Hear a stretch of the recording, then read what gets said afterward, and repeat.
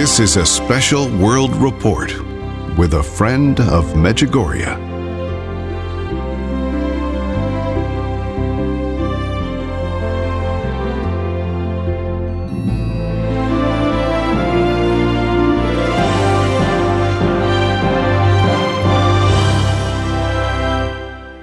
And of course, today is the day that we do Mejonomics. The last 3 Mejonomics were turned into World Reports. And again today, we're bringing to you a special World Report. The pace of what's happening in the world, how it's coming out, is reflecting the message in regards to what I was telling us to be ready. Listen to me. And if the world listens to her, you'll understand how grave and how big things are when they happen, instead of let it pass you by. What happened September 24th, 2019, was a world report, literally a world report, in front of the United Nations. All the nations of the earth, good, bad, communist, socialist, democracies, republics, everything. President Donald Trump addressed the United Nations. And it is an amazing address, so much so, we want to play most of the whole speech. He wasn't putting a lot of fire into it. He was just laying out the facts. And I'm telling you, you need to listen to this more than one time, more than 2 times, because there's so many things you will hear in it. And what you'll recognize in this is that Our Lady put this man there. He is the man of the hour for the nations on the physical realm of what has been mandated by the spiritual realm. There were different actors put in place and positions and offices, or whatever that position they held, that was not by chance. Trump is not the President of the United States by chance. Impossible. When Our Lady addresses the times that we're in, the signs of the times, you think somebody's going to be president just by chance? No, Obama wasn't there by chance. We needed Obama for 4 years, and we needed Obama for another 4 years, because you don't fix a leaking faucet. McCain, I've talked about this before, if he became president, we would be gradually declining. Leaking faucet. Obama was a broken pipe. He isolated us. He rejected the right path of morals and brought many immoralities and bad decisions that caused us to react, that we could then put somebody in office that would be just as strong in the opposite way. And I'm telling you, every day that comes up, we see more. Our Lady has orchestrated the people in the physical realm of what she's planning and what Our Lady said to us and revealed to us. In the first monthly message, God has a great plan for the salvation of the world. And you think these things are just going to happen? You think he's the wrong president to be there? You think Obama was the wrong president to be there? No way. McCain would be our end. Obama was radical. And we need the antithesis of Obama. And we got it. And he addressed the whole world. And if we ever put a world report, this speech that you're going to hear is one that he addresses all the nations of the world. And I can tell you, this man was teaching them, not with fire and brimstone, but by the facts. And it's an amazing things that he said. All those ambassadors sitting there representing every nation on earth cannot sit there, even if they're socialists or whatever they are, opposite of what Trump is conveying, without saying, this man's right. I experienced that about the messages when I talk to people. When I wrote the book, How to Change Your Husband, I knew we would get resistance. And people did. They called, said, take me off your mail list. For every one that took off the mail list, we got 20 new people. But we asked those people, why do you want off the mail list? Because we knew what was happening in that period. It was because How to Change Your Husband. And they said, well, I don't like the book, How to Change Your Husband. Well, what is your objection? They would never, not one time, tell us the objections because they had no arguments. The book is complete. It asks questions and it answers the questions. It asks another question and answers it. This speech of Trump's asks a question through the statement and answers it. And nobody sitting there could counter Trump because it's facts, it's reason, it's logic, it's truth. He starts off, he says, I stand here before you where saints and rebels have stood for many nations. So he preps where he's standing. He's addressing the whole world. Trump says, quote, this is the world's biggest stage. And he wouldn't do theatrics. Again, I want to be repetitive. It's not monotone, but he's just laying out the facts, which are convicting. He starts off with saying, we built the largest, the strongest military in the history of the world with a budget of $1 trillion. It's the strongest on earth. And he goes on and starts talking about our beloved country, the United States of America. And he doesn't apologize. He says, you have to do the same. Then he condemns and denounces something that's very important. He says, you love your nation the same way. And he says, the pride of the future does not belong to globalists. That's a condemnation. He says, if you want freedom, take pride in your own country. If you want this for your country, you hold on to your own sovereignty. And this is the principle that he's teaching us. This goes for your family. You have sovereign over your children, your home, your land. You've read about what I've written about the King of England would dare not step across the threshold of the lowest peasant without asking the father, can he have permission to come in? That's what we've lost as sovereignty. And we've given it over to governments and to bad people. And that's where we are. And the sovereignty of centralization is the Antichrist. Trump said wise leaders always put the interests of the country first. He says, if you want peace, love your country. I want to give you the exact quote he says that you'll hear in a few minutes. He said, the future does not belong to globalists. The future belongs to patriots. The future belongs to sovereignty and independent nations. Trump is teaching all the nations a perfect biblical and giving an outline in the speech. This should be a speech we should be hearing from homilies, from our spiritual leaders of the world. Trump has more and more vision for the nations of the world and its people than our church leaders, except for the like of people like Cardinal Burke, Cardinal Sarah, and a few small numbers of others. So we have Donald Trump condemning globalism. And I'll tell you, the greatest tool they have is global climate change, which they want to implement to enslave the whole world. That's what this is about. It's nothing about the climate. They know that. You don't know that. You say, well, I don't believe in it. Then why aren't you fighting it? You have to start fighting.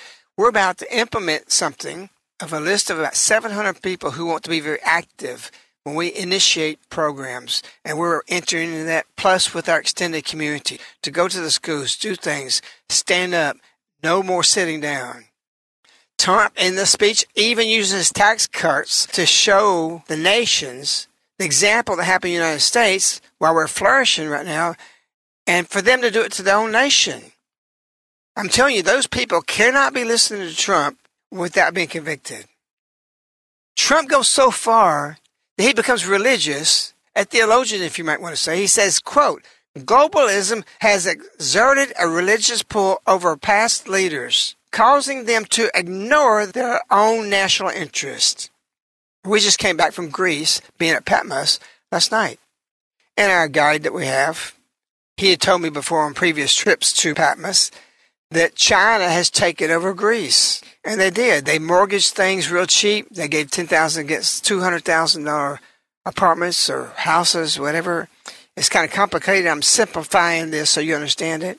But when Greece a few years crashed, they didn't have that much they owed to the bank, but they had no money to pay back, so they took their houses. 4 or 5 houses, or people have the generations where they had the income. 8,000 people, they lost the homes, the way of life. And China is dumping in Greece right now trailers of cars. I saw them pass the bus yesterday when we passed the port. And again, Trump will address this.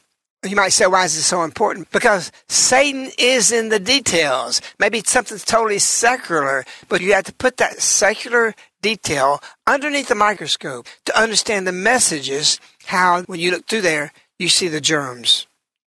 So he goes on about what's happened, what we see in Greece and Italy and other countries, that China has done these things and taken over economies instead of our warriors. They're doing it through economics. That's how the Antichrist will rise up. So Trump says, as far as America is concerned, those days are over. Trump is declaring war. It's an amazing thing how he says it, because he's negotiating with China, with the terrorists right now, but at the same time, I'm declaring war. He's going to break the legs of China without breaking them. In other words, he's going to bring them to the knees. And instead of guns, he's going to do it in a peaceful way. He's going to choke them through restrictions and tariffs to bring them to the knees. This guy is amazing. He is implementing peace to the world by strangling those nations who before could never be straightened out without conquering them or with conflict. And you'll hear Trump also add to that the United States does not seek conflict. We seek mutual gain. I'm telling you, what you'll hear is what the Pope should be saying, the cardinals, the church, but they have all this. You know what else he condemned? Social justice. He says social justice is no justice. Trump completely contradicts what the Catholic Church and the pulpits have been promoted for years. And I've been saying the same thing.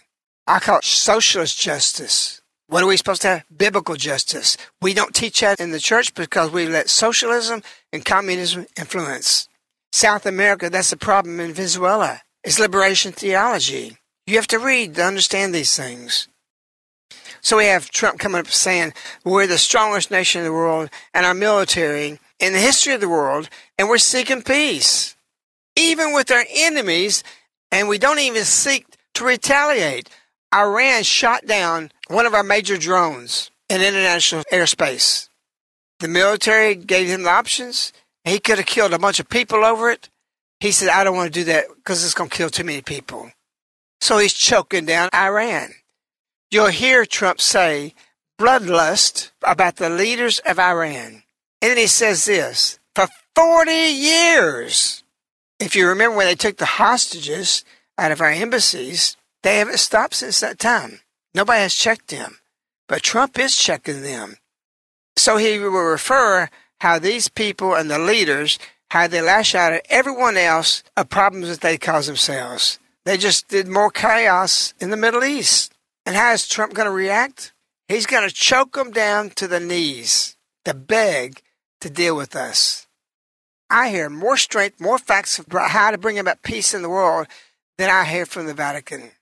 And he covers every subject. He's going to protect all religious leaders because there's so much threat to them. So this speech is a total, complete lesson to all the nations.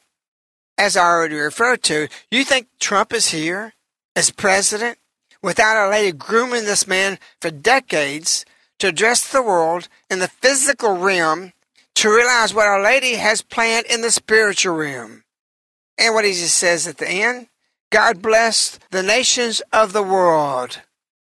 And then he adds to that one thing because he's not going to leave it out. And God bless America. This president just asked for a blessing from God the Father to bless all the nations of the earth. Thank you very much. Mr. President, Mr. Secretary General, distinguished delegates, ambassadors, and world leaders, 7 decades of history have passed through this hall in all of their richness and drama. Where I stand, the world has heard from presidents and premiers at the height of the Cold War. We have seen the foundation of nations. We have seen the ringleaders of revolution. We have beheld saints who inspired us with hope, rebels who stirred us with passion, and heroes who emboldened us with courage, all here to share plans, proposals, visions, and ideas on the world's biggest stage. Like those who met us before, our time is one of great contests, high stakes, and clear choices. The essential divide that runs all around the world and throughout history is once again thrown into stark relief. It is the divide between those whose thirst for control deludes them into thinking they are destined to rule over others, and those people and nations who want only to rule themselves. I have the immense privilege of addressing you today as the elected leader of a nation that prizes liberty, independence, and self-government above all. The United States, after having spent over $2.5 trillion since my election to completely rebuild our great military, is also by far the world's most powerful nation. Hopefully, it will never have to use this power. Americans know that in a world where others seek conquest and domination, our nation must be strong in wealth, in might, and in spirit. That is why the United States vigorously defends the traditions and customs that have made us who we are. Like my beloved country, each nation represented in this hall has a cherished history, culture, and heritage that is worth defending and celebrating, and which gives us our singular potential and strength. The free world must embrace its national foundations. It must not attempt to erase them or replace them. Looking around and all over this large, magnificent planet, the truth is plain to see. If you want freedom, take pride in your country. If you want democracy, hold on to your sovereignty. And if you want peace, love your nation.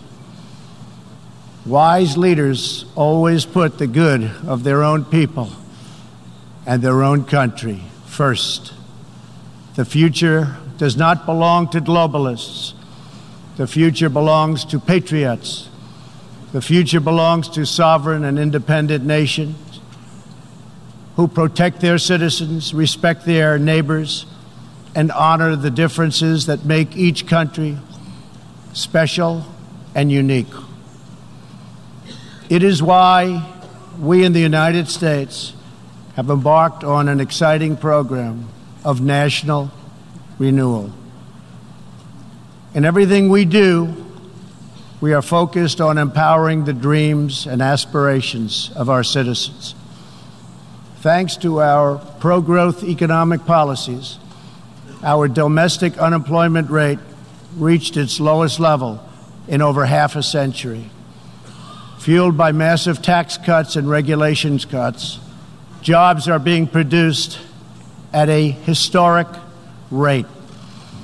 6 million Americans have been added to the employment rolls in under 3 years. Last month, African American, Hispanic American, and Asian American unemployment reached their lowest rates ever recorded. We are marshaling our nation's vast energy abundance, and the United States is now the #1 producer of oil and natural gas anywhere in the world.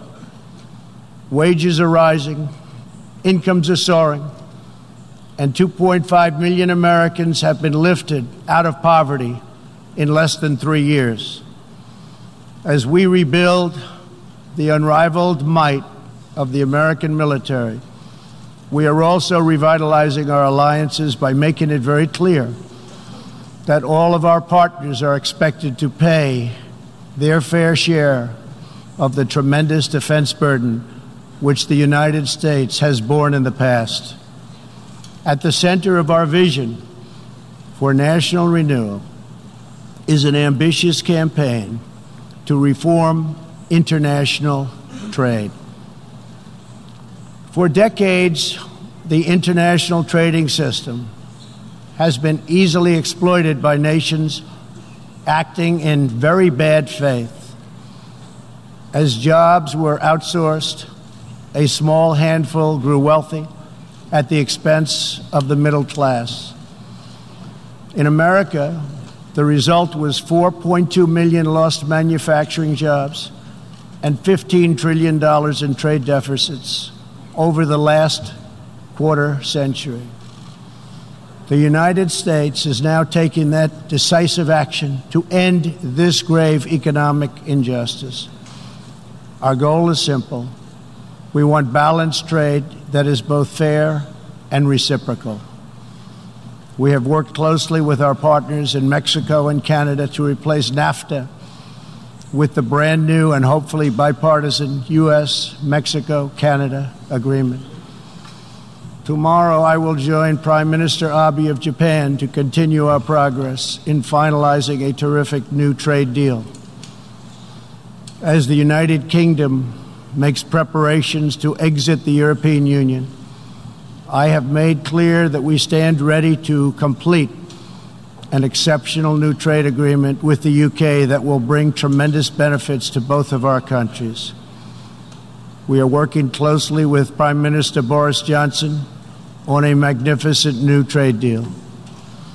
The most important difference in America's new approach on trade concerns our relationship with China. In 2001, China was admitted to the World Trade Organization. Our leaders then argued that this decision would compel China to liberalize its economy and strengthen protections to provide things that were unacceptable to us, and for private property, and for the rule of law. 2 decades later, this theory has been tested and proven completely wrong. Not only has China declined to adopt promised reforms, it has embraced an economic model dependent on massive market barriers, heavy state subsidies, currency manipulation, product dumping, forced technology transfers, and the theft of intellectual property, and also trade secrets on a grand scale. As just one example, I recently met the CEO of a terrific American company, Micron Technology, at the White House. Micron produces memory chips used in countless electronics. To advance the Chinese government's 5-year economic plan, a company owned by the Chinese state allegedly stole Micron's designs, valued at up to $8.7 billion. Soon, the Chinese company obtains patents for nearly an identical product, and Micron was banned from selling its own goods in China. But we are seeking justice. The United States lost 60,000 factories after China entered the WTO. This is happening to other countries all over the globe. The World Trade Organization needs drastic change. The second largest economy in the world should not be permitted to declare itself a developing country in order to game the system at others' expense. For years, these abuses were tolerated, ignored, or even encouraged. Globalism exerted a religious pull over past leaders, causing them to ignore their own national interests. But as far as America is concerned, those days are over. To confront these unfair practices, I placed massive tariffs on more than $500 billion worth of Chinese-made goods. Already, as a result of these tariffs, supply chains are relocating back to America and to other nations, and billions of dollars are being paid to our Treasury. The American people are absolutely committed to restoring balance to our relationship with China. Hopefully, we can reach an agreement that will be beneficial for both countries. But as I have made very clear, I will not accept a bad deal for the American people. As we endeavor to stabilize our relationship, we're also carefully monitoring the situation in Hong Kong. The world fully expects that the Chinese government will honor its binding treaty made with the British and registered with the United Nations, in which China commits to protect Hong Kong's freedom, legal system, and democratic ways of life. How China chooses to handle the situation will say a great deal about its role in the world in the future. We are all counting on President Xi as a great leader. The United States does not seek conflict with any other nation. We desire peace, cooperation, and mutual gain with all. But I will never fail to defend America's interests. One of the greatest security threats facing peace-loving nations today is the repressive regime in Iran. The regime's record of death and destruction is well known to us all. Not only is Iran the world's #1 state sponsor of terrorism, but Iran's leaders are fueling the tragic wars in both Syria and Yemen. At the same time, the regime is squandering the nation's wealth and future in a fanatical quest for nuclear weapons and the means to deliver them. We must never allow this to happen. To stop Iran's path to nuclear weapons and missiles, I withdrew the United States from the terrible Iran nuclear deal, which has very little time remaining, did not allow inspection of important sites, and did not cover ballistic missiles. Following our withdrawal, we have implemented severe economic sanctions on the country. Hoping to free itself from sanctions, the regime has escalated its violent and unprovoked aggression. In response to Iran's recent attack on Saudi Arabian oil facilities, we just imposed the highest level of sanctions on Iran's central bank and sovereign wealth fund. All nations have a duty to act. No responsible government should subsidize Iran's bloodlust. As long as Iran's menacing behavior continues, sanctions will not be lifted. They will be tightened. Iran's leaders will have turned a proud nation into just another cautionary tale of what happens when a ruling class abandons its people and embarks on a crusade for personal power and riches.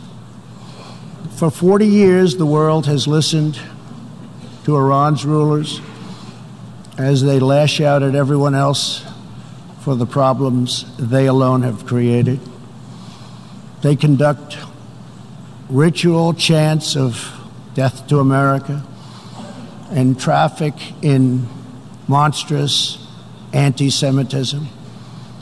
Last year, the country's supreme leader stated Israel is a malignant, cancerous tumor that has to be removed and eradicated. It is possible, and it will happen. America will never tolerate such anti-Semitic hate.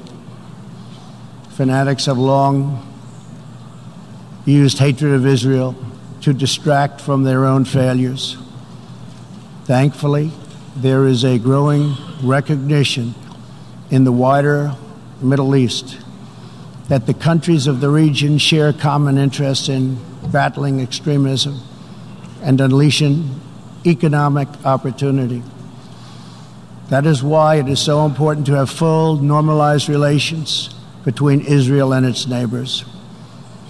Only a relationship built on common interests, mutual respect, and religious tolerance can forge a better future. Iran citizens deserve a government that cares about reducing poverty, ending corruption, and increasing jobs, not stealing their money to fund and massacre abroad and at home. After 4 decades of failure, it is time for Iran's leaders to step forward and to stop threatening other countries and focus on building up their own country. It is time for Iran's leaders to finally put the Iranian people first. America is ready to embrace friendship with all who genuinely seek peace and respect. Many of America's closest friends today were once our greatest foes. The United States has never believed in permanent enemies. We want partners, not adversaries. America knows that while anyone can make war, only the most courageous can choose peace. For this same reason, we have pursued bold diplomacy on the Korean Peninsula. I have told Kim Jong-un what I truly believe, that like Iran, his country is full of tremendous untapped potential, but that to realize that promise, North Korea must denuclearize. Around the world, our message is clear. America's goal is lasting. America's goal is harmony. And America's goal is not to go with these endless wars that never end. With that goal in mind, my administration is also pursuing the hope of a brighter future in Afghanistan. Unfortunately, the Taliban has chosen to continue their savage attacks. We will continue to work with our coalition of Afghan partners to stamp out terrorism, and we will never stop working to make peace a reality. Here in the Western Hemisphere, we are joining with our partners to ensure stability and opportunity all across the region. In that mission, one of our most critical challenges is illegal immigration, which undermines prosperity, rips apart societies, and empowers ruthless criminal cartels. Mass illegal migration is unfair, unsafe, and unsustainable for everyone involved. The sending countries and the depleted countries, and they become depleted very fast, but their youth is not taken care of, and human capital goes to waste. The receiving countries are overburdened with more migrants than they can responsibly accept, and the migrants themselves are exploited, assaulted, and abused by vicious coyotes. Yet here in the United States and around the world, there is a growing cottage industry of radical activists and non-governmental organizations that promote human smuggling. These groups encourage illegal migration and demand erasure of national borders. Today I have a message for those open border activists who cloak themselves in the rhetoric of social justice. Your policies are not just. Your policies are cruel and evil. You are empowering criminal organizations that prey on innocent men, women, and children. You put your own false sense of virtue before the lives, well-being, and countless innocent people. When you undermine border security, you are undermining human rights and human dignity. Many of the countries here today are coping with the challenges of uncontrolled migration. Each of you has the absolute right to protect your borders. And so, of course, does our country. Today, we must resolve to work together to end human smuggling, end human trafficking, and put these criminal networks out of business for good. To our country, I can tell you sincerely, we are working closely with our friends in the region, including Mexico, Canada, Guatemala, Honduras, El Salvador, and Panama, to uphold the integrity of borders and ensure safety and prosperity for our people. I would like to thank President Lopez Obrador of Mexico for the great cooperation we are receiving and for right now putting 27,000 troops on our southern border. Mexico is showing us great respect, and I respect them in return. The U.S., we have taken very unprecedented action to stop the flow of illegal immigration. To anyone conducting crossings of our border illegally, please hear these words. Do not pay the smugglers. Do not pay the coyotes. Do not put yourself in danger. Do not put your children in danger, because if you make it here, you will not be allowed in. You will be promptly returned home. You will not be released into our country. As long as I am President of the United States, we will enforce our laws and protect our borders. For all of the countries of the Western Hemisphere, our goal is to help people invest in the bright futures of their own nation. Our region is full of such incredible promise, dreams waiting to be built, and national destinies for all. And they are waiting also to be pursued. Throughout the hemisphere, there are millions of hardworking, patriotic young people eager to build, innovate, and achieve. But these nations cannot reach their potential if a generation of youth abandon their homes in search of a life elsewhere. We want every nation in our region to flourish and its people to thrive in freedom and peace. In that mission, we are also committed to supporting those people in the Western Hemisphere who live under brutal oppression, such as those in Cuba, Nicaragua, and Venezuela. According to a recent report from the UN Human Rights Council, women in Venezuela stand in line for 10 hours a day waiting for food. Over 15,000 people have been detained as political prisoners. Modern-day death squads are carrying out thousands of extrajudicial killings. The dictator Maduro is a Cuban puppet protected by Cuban bodyguards, hiding from his own people, while Cuba plunders Venezuela's oil wealth to sustain its own corrupt communist rule. Since I last spoke in this hall, the United States and our partners have built a historic coalition of 55 countries that recognize the legitimate government of Venezuela. To the Venezuelans trapped in this nightmare, please know that all of America is united behind you. The United States has vast quantities of humanitarian aid ready and waiting to be delivered. We're watching the Venezuela situation very closely. We await the day when democracy will be restored, when Venezuela will be free, and when liberty will prevail throughout this hemisphere. One of the most serious challenges our countries face is the specter of socialism. It's the wrecker of nations and destroyer of societies.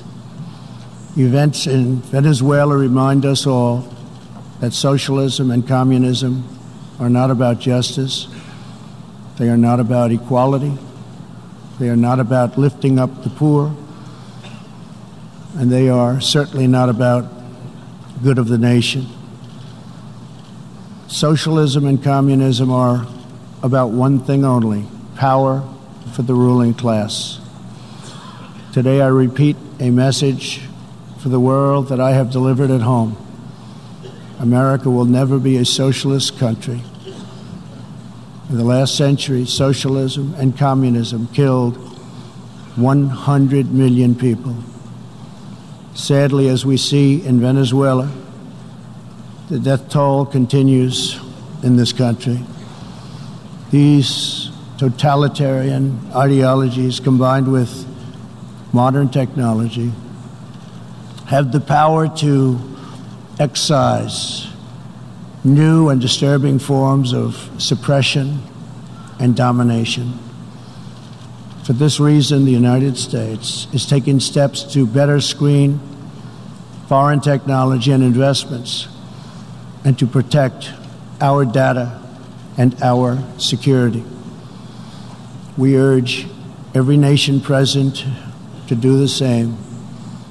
Freedom and democracy must be constantly guarded and protected, both abroad and from within.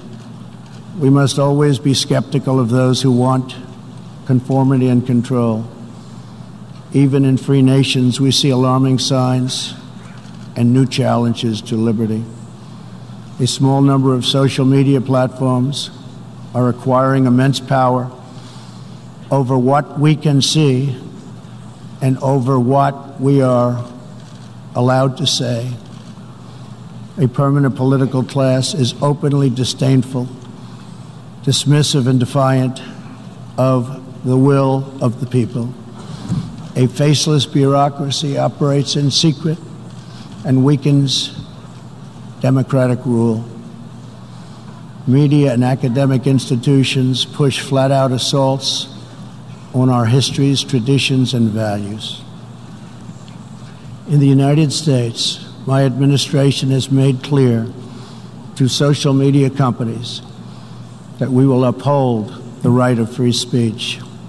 A free society cannot allow social media giants to silence the voices of the people, and a free people must never, ever be enlisted in the cause of silencing, coercing, canceling, or blacklisting their own neighbors.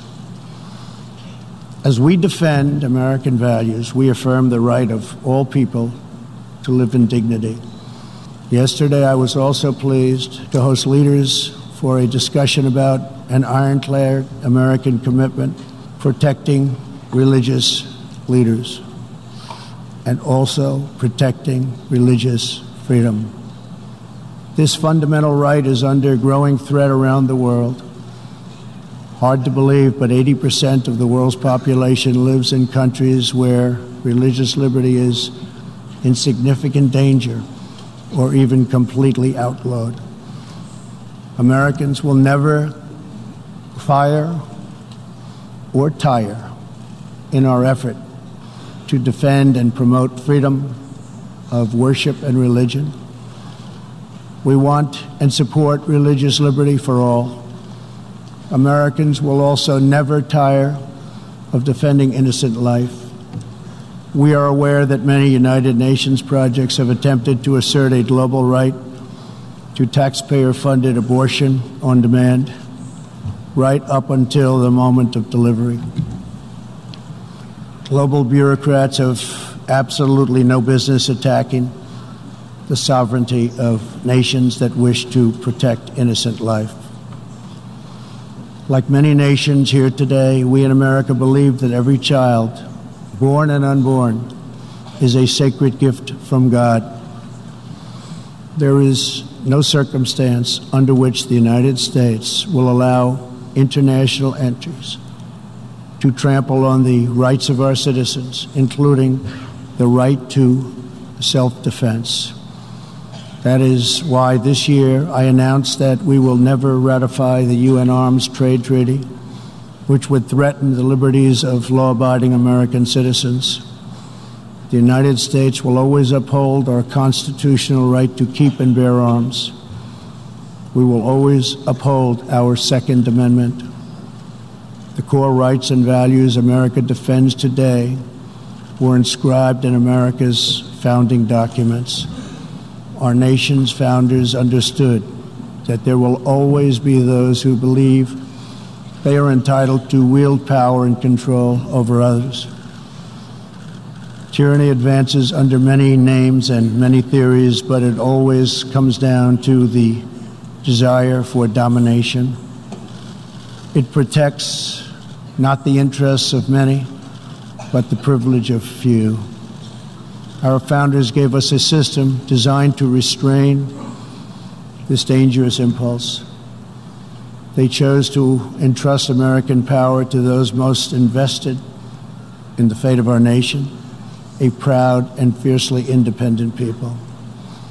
The true good of a nation can only be pursued by those who love it, by citizens who are rooted in its history, who are nourished by its culture, committed to its values, attached to its people, and who know that its future is theirs to build or theirs to lose.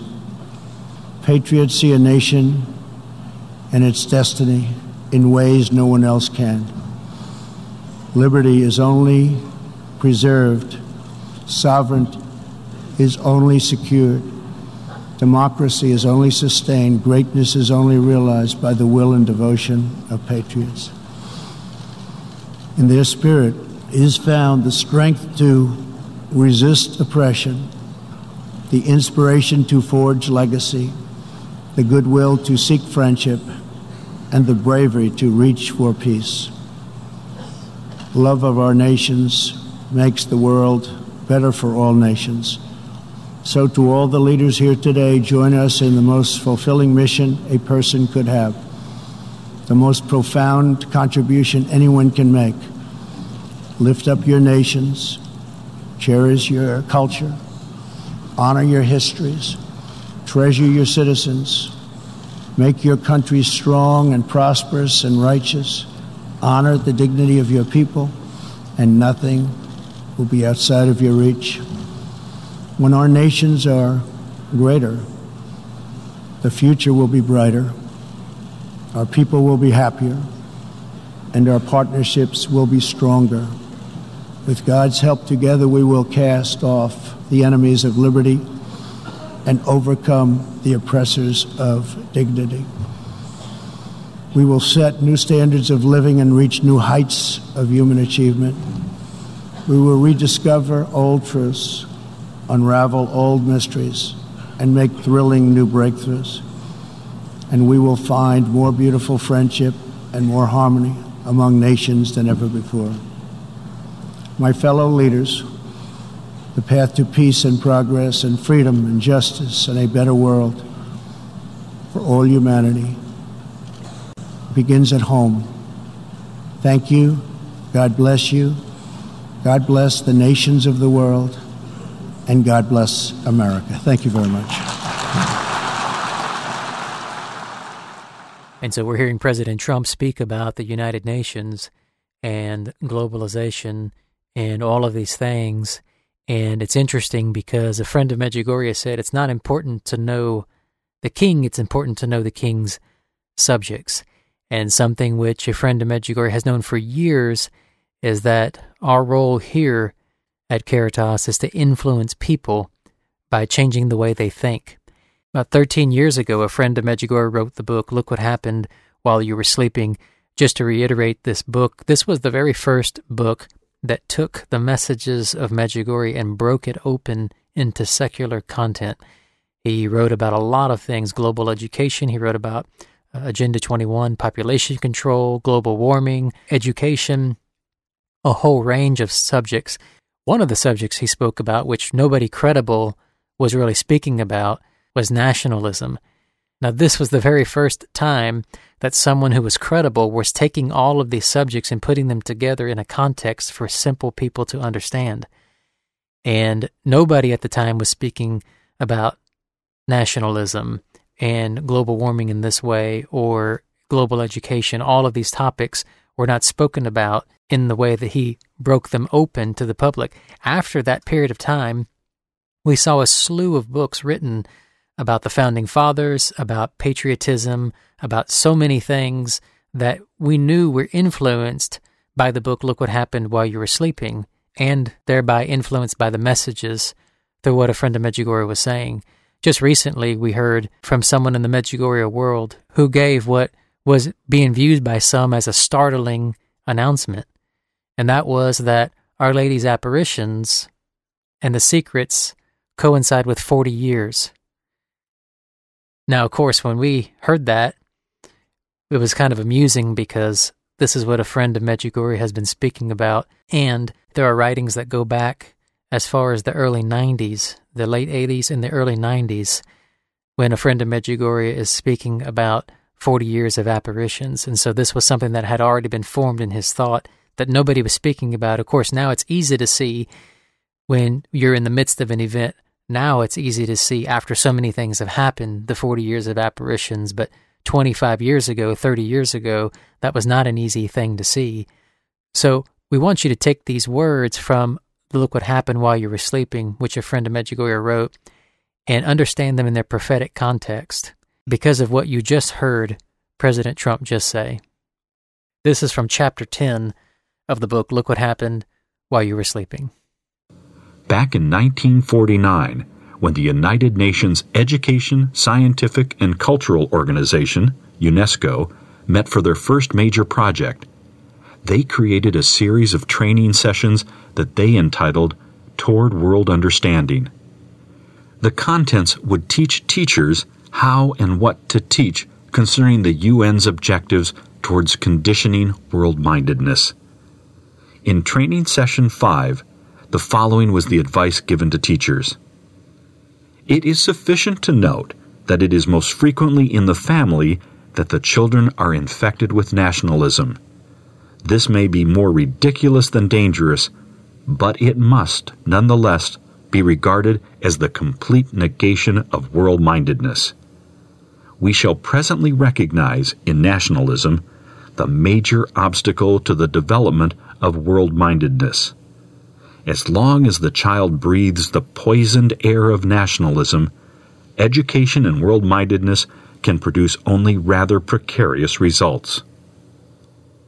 The word nationalism was obviously penned very schemingly to confuse the reader, that to be patriotic and have love for one's country is the same as being for something like Hitler's Nazism, or is an error equivalent to being for slavery. Therefore, nationalism must be removed from the people. They purposely, though latently, equate nationalism to patriotism and love of country, then clearly indicate that it is a sin against world-mindedness. World-mindedness is necessary to establish world governing. Socialistic ideology is being promoted in preschool, grade school, high school, and college classrooms throughout every state in our country. As is already happening, these students, your children, will grow older, fill jobs, and adapt positions to world-mindedness. Nationalism means the sense of national consciousness exalting one nation above all others and placing primary emphasis on promotion of its culture and interests as opposed to those of other nations or supranational groups. Notice the above definition from a modern dictionary states the word supranational groups. This clearly refers to the ultimate supranational group, the United Nations. In turn, patriotism, as defined in Webster's 1828 dictionary, means love of one's country, the passion which aims to serve one's country, either in defending it from invasion or protecting its rights and maintaining its laws and institutions in vigor and purity. Patriotism is the characteristic of a good citizen, the noblest passion that animates a man in the character of citizen. Nationalism was not even a word in the 1828 American Dictionary of the English Language. Its meaning as a word today had to be conceived as a negativism to usher in the new positive word, world-mindedness. Nationalism, patriotism is out, and world-mindedness is in. Again, change or invent words and their meanings, and then change society. The nationalism definition makes patriotism negative because it makes victims of other nations or of supranational groups. This is clear evidence of how we are being conditioned to accept that the United States should not be positioned above the United Nations in our loyalty, defense, or protection of our laws.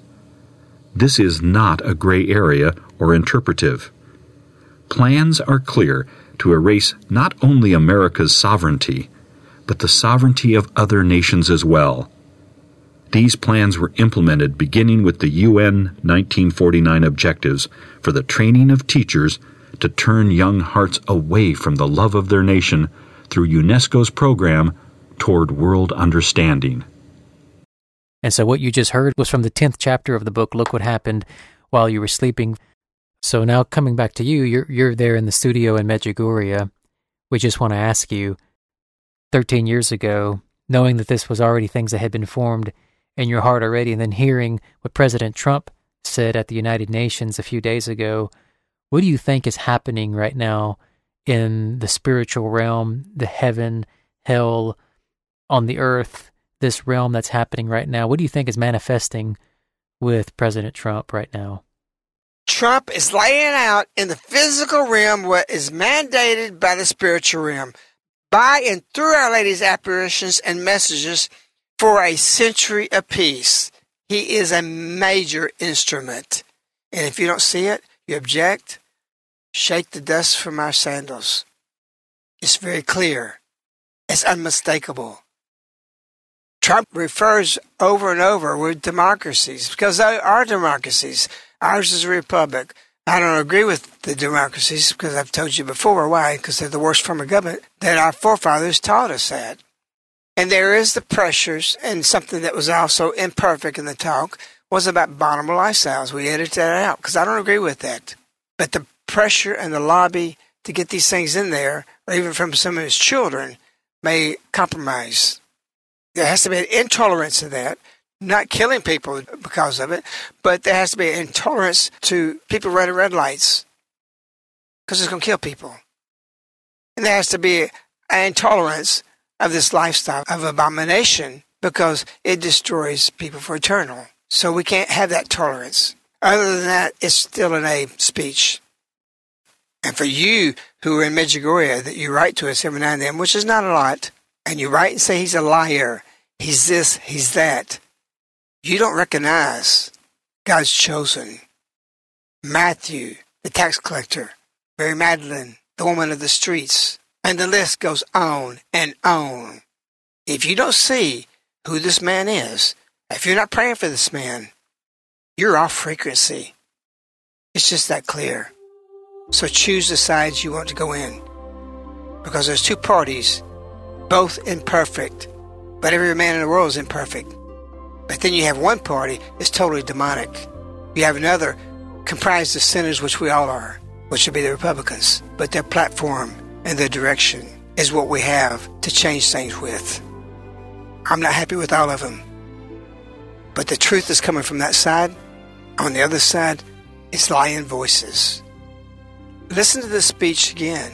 It's not a one-time listening, because it will form you and help you to fight. We wish you Our Lady. We love you. Goodbye.